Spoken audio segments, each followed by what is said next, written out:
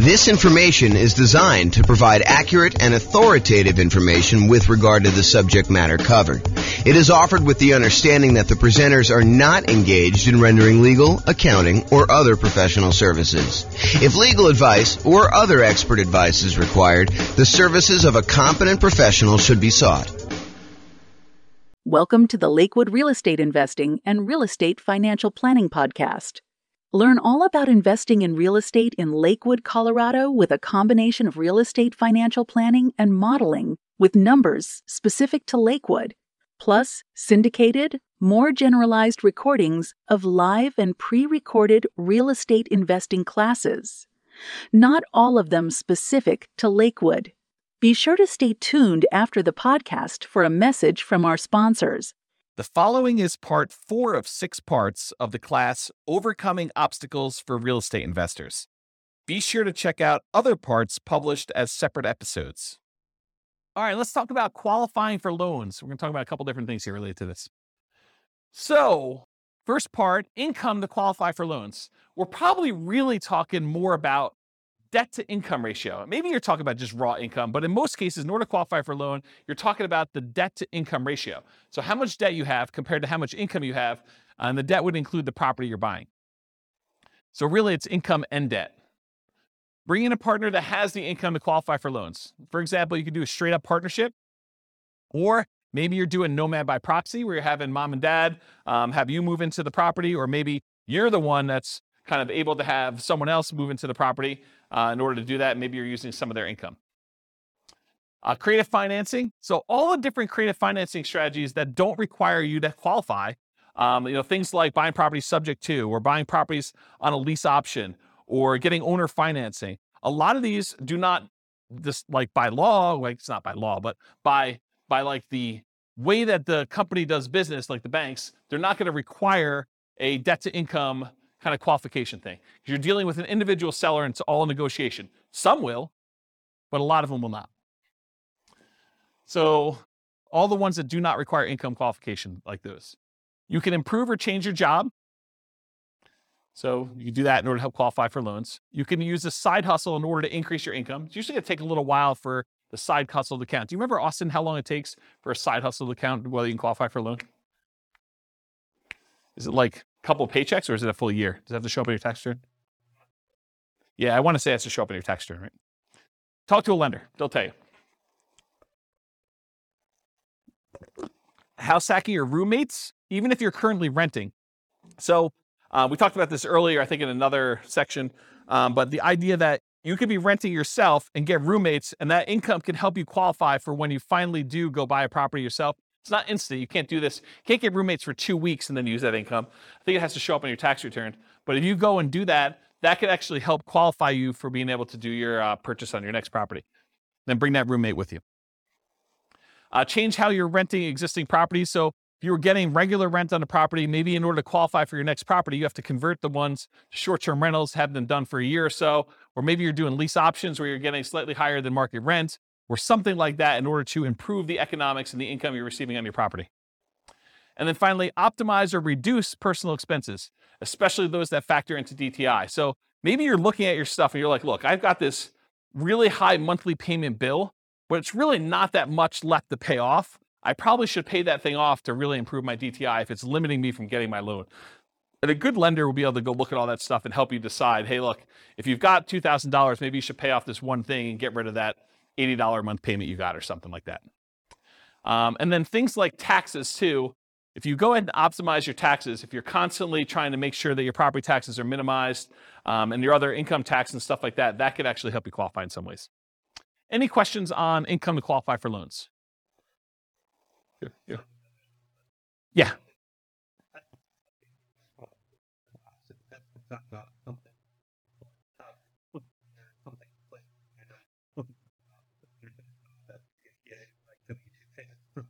Oh, so if it's W-2 payments, you can count right away? Okay, but doing something like flipping cars or something like that where you don't have W-2, then that needs to show up on tax returns. And a roommate would need to show up on tax returns, right? That's my understanding. Yeah. Go check with your lender just to make sure. What's up? Yeah, I think that sounds right to me, although it could be loan specific for all I know. So.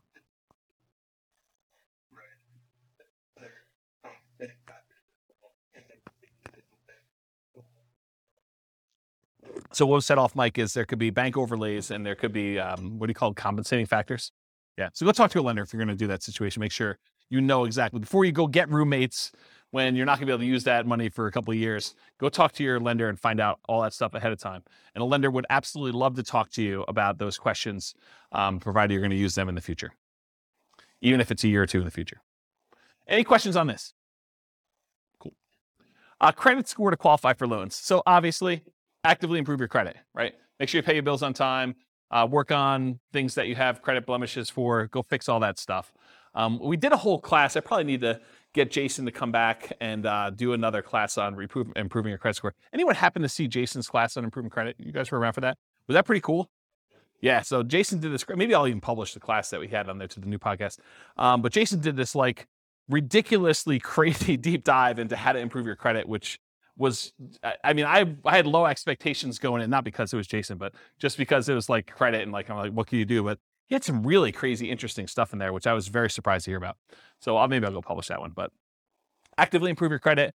Bring in a partner that has credit to qualify for loans. So if you don't have the credit score, bring in a partner, or maybe you do Nomad by proxy, where mom or dad or grandma and grandpa actually help you buy the property. You move in, you live there for the year. They only have to put 5% down, or maybe you only have to put 5% down, and you overcome the credit score issue by doing that. Creative financing and other real estate strategies that do not require income qualification.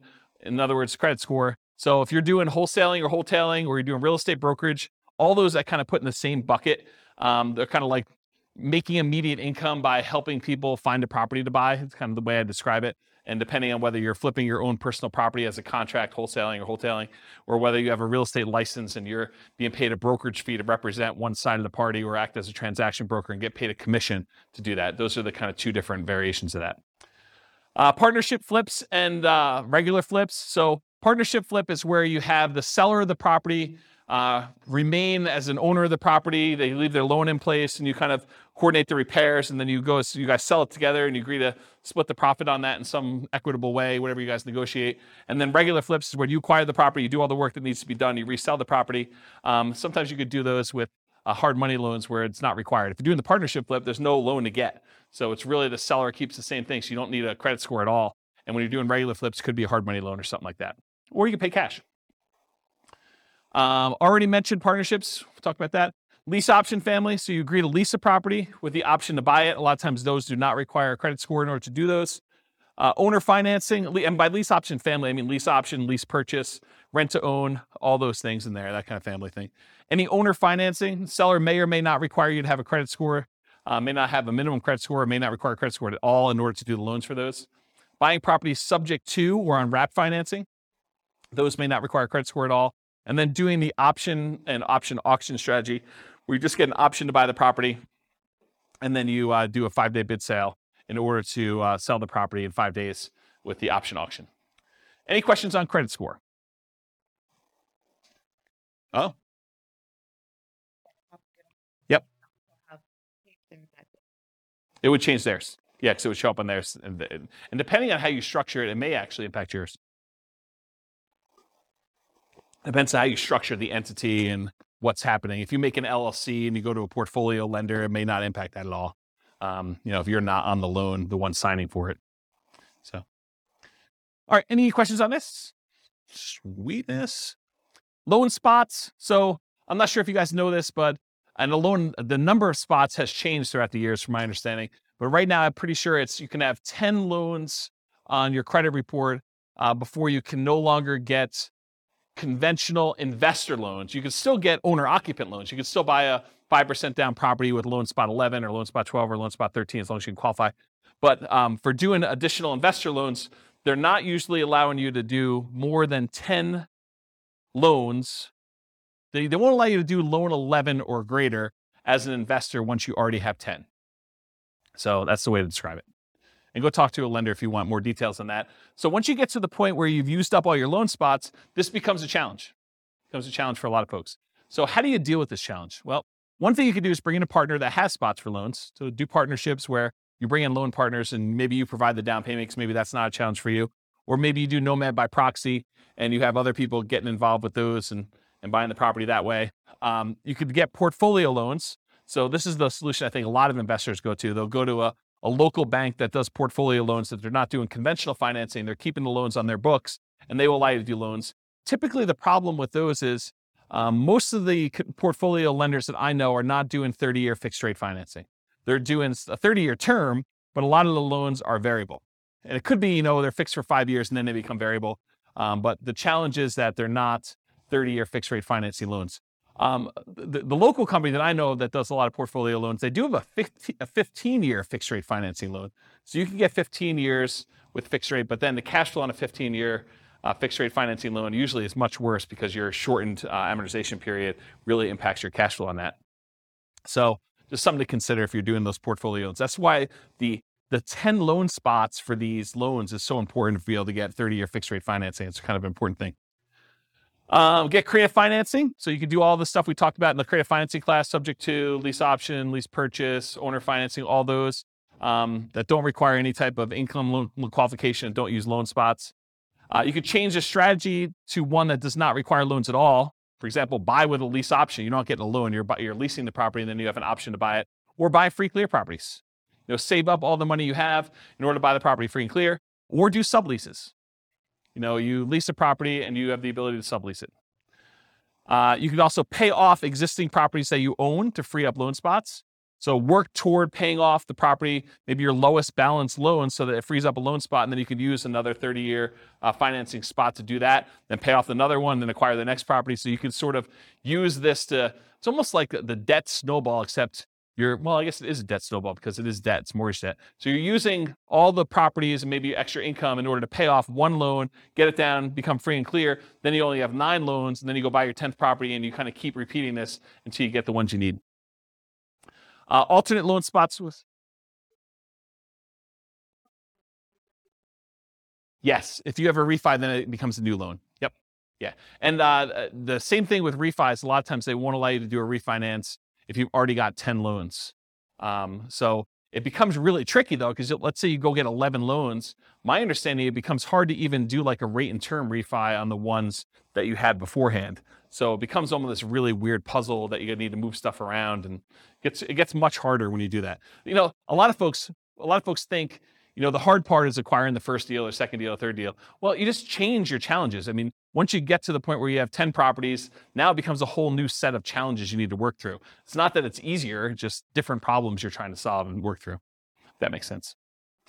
So alternate loan spots with your spouse. So let's say you and your spouse are buying properties. They can get 10 loans on their Social Security number. You can get 10 loans on your Social Security number. You can get 20 combined. So if you're going to buy properties, but you're both going on the loans, or you're both going on title and end on the loans, then that becomes potentially problematic. You limit it. The tricky part is some lenders will give you pushback if you're doing joint taxes. If you're both on the tax return, some lenders will give you pushback saying, it's really on the same tax return. It's really both you guys. So we're all going to count those for them as well, for her or him, depending on what it is, for that sort of situation. So you may need to file separate tax returns, and then you have some tax issues as to whether or not you're taking, the joint married things, all that other stuff. So I'm not a tax guy. So realize you might get some pushback from lenders if you're doing that. But if you're thinking to yourself, look, I'm really trying to do this 20 loan strategy, and my spouse and I are going to alternate, think about this ahead of time. Go talk to a good tax advisor, go talk to a good lender, and make sure that your plan is sound. And then maybe you do separate your tax returns a couple of years ahead of time before you get close to that number to make sure that you can do what you need to do. Any questions on loan spots? This concludes part 4 of 6 of Overcoming Obstacles for Real Estate Investors. Listen to the next episode, part 5 of 6, on finding what you're missing. With home prices up, mortgage interest rates up, and rents up, but not quite enough to counteract the higher prices and interest rates. Cash flow on rental properties in Lakewood is harder than ever. Book a call with the Real Estate Financial Planner to apply our proprietary 88 strategies to improve cash flow on your rentals. See the show notes for a link to schedule your call and improve your cash flow today. If you're a real estate agent, lender, or professional in Lakewood that wants to help our real estate investor listeners, consider reaching out to learn about collaboration opportunities with this podcast. We'd love to add more value to our listeners by having you assist our investors buy, sell, and finance their real estate investments. See the show notes to schedule a call to discuss collaboration opportunities.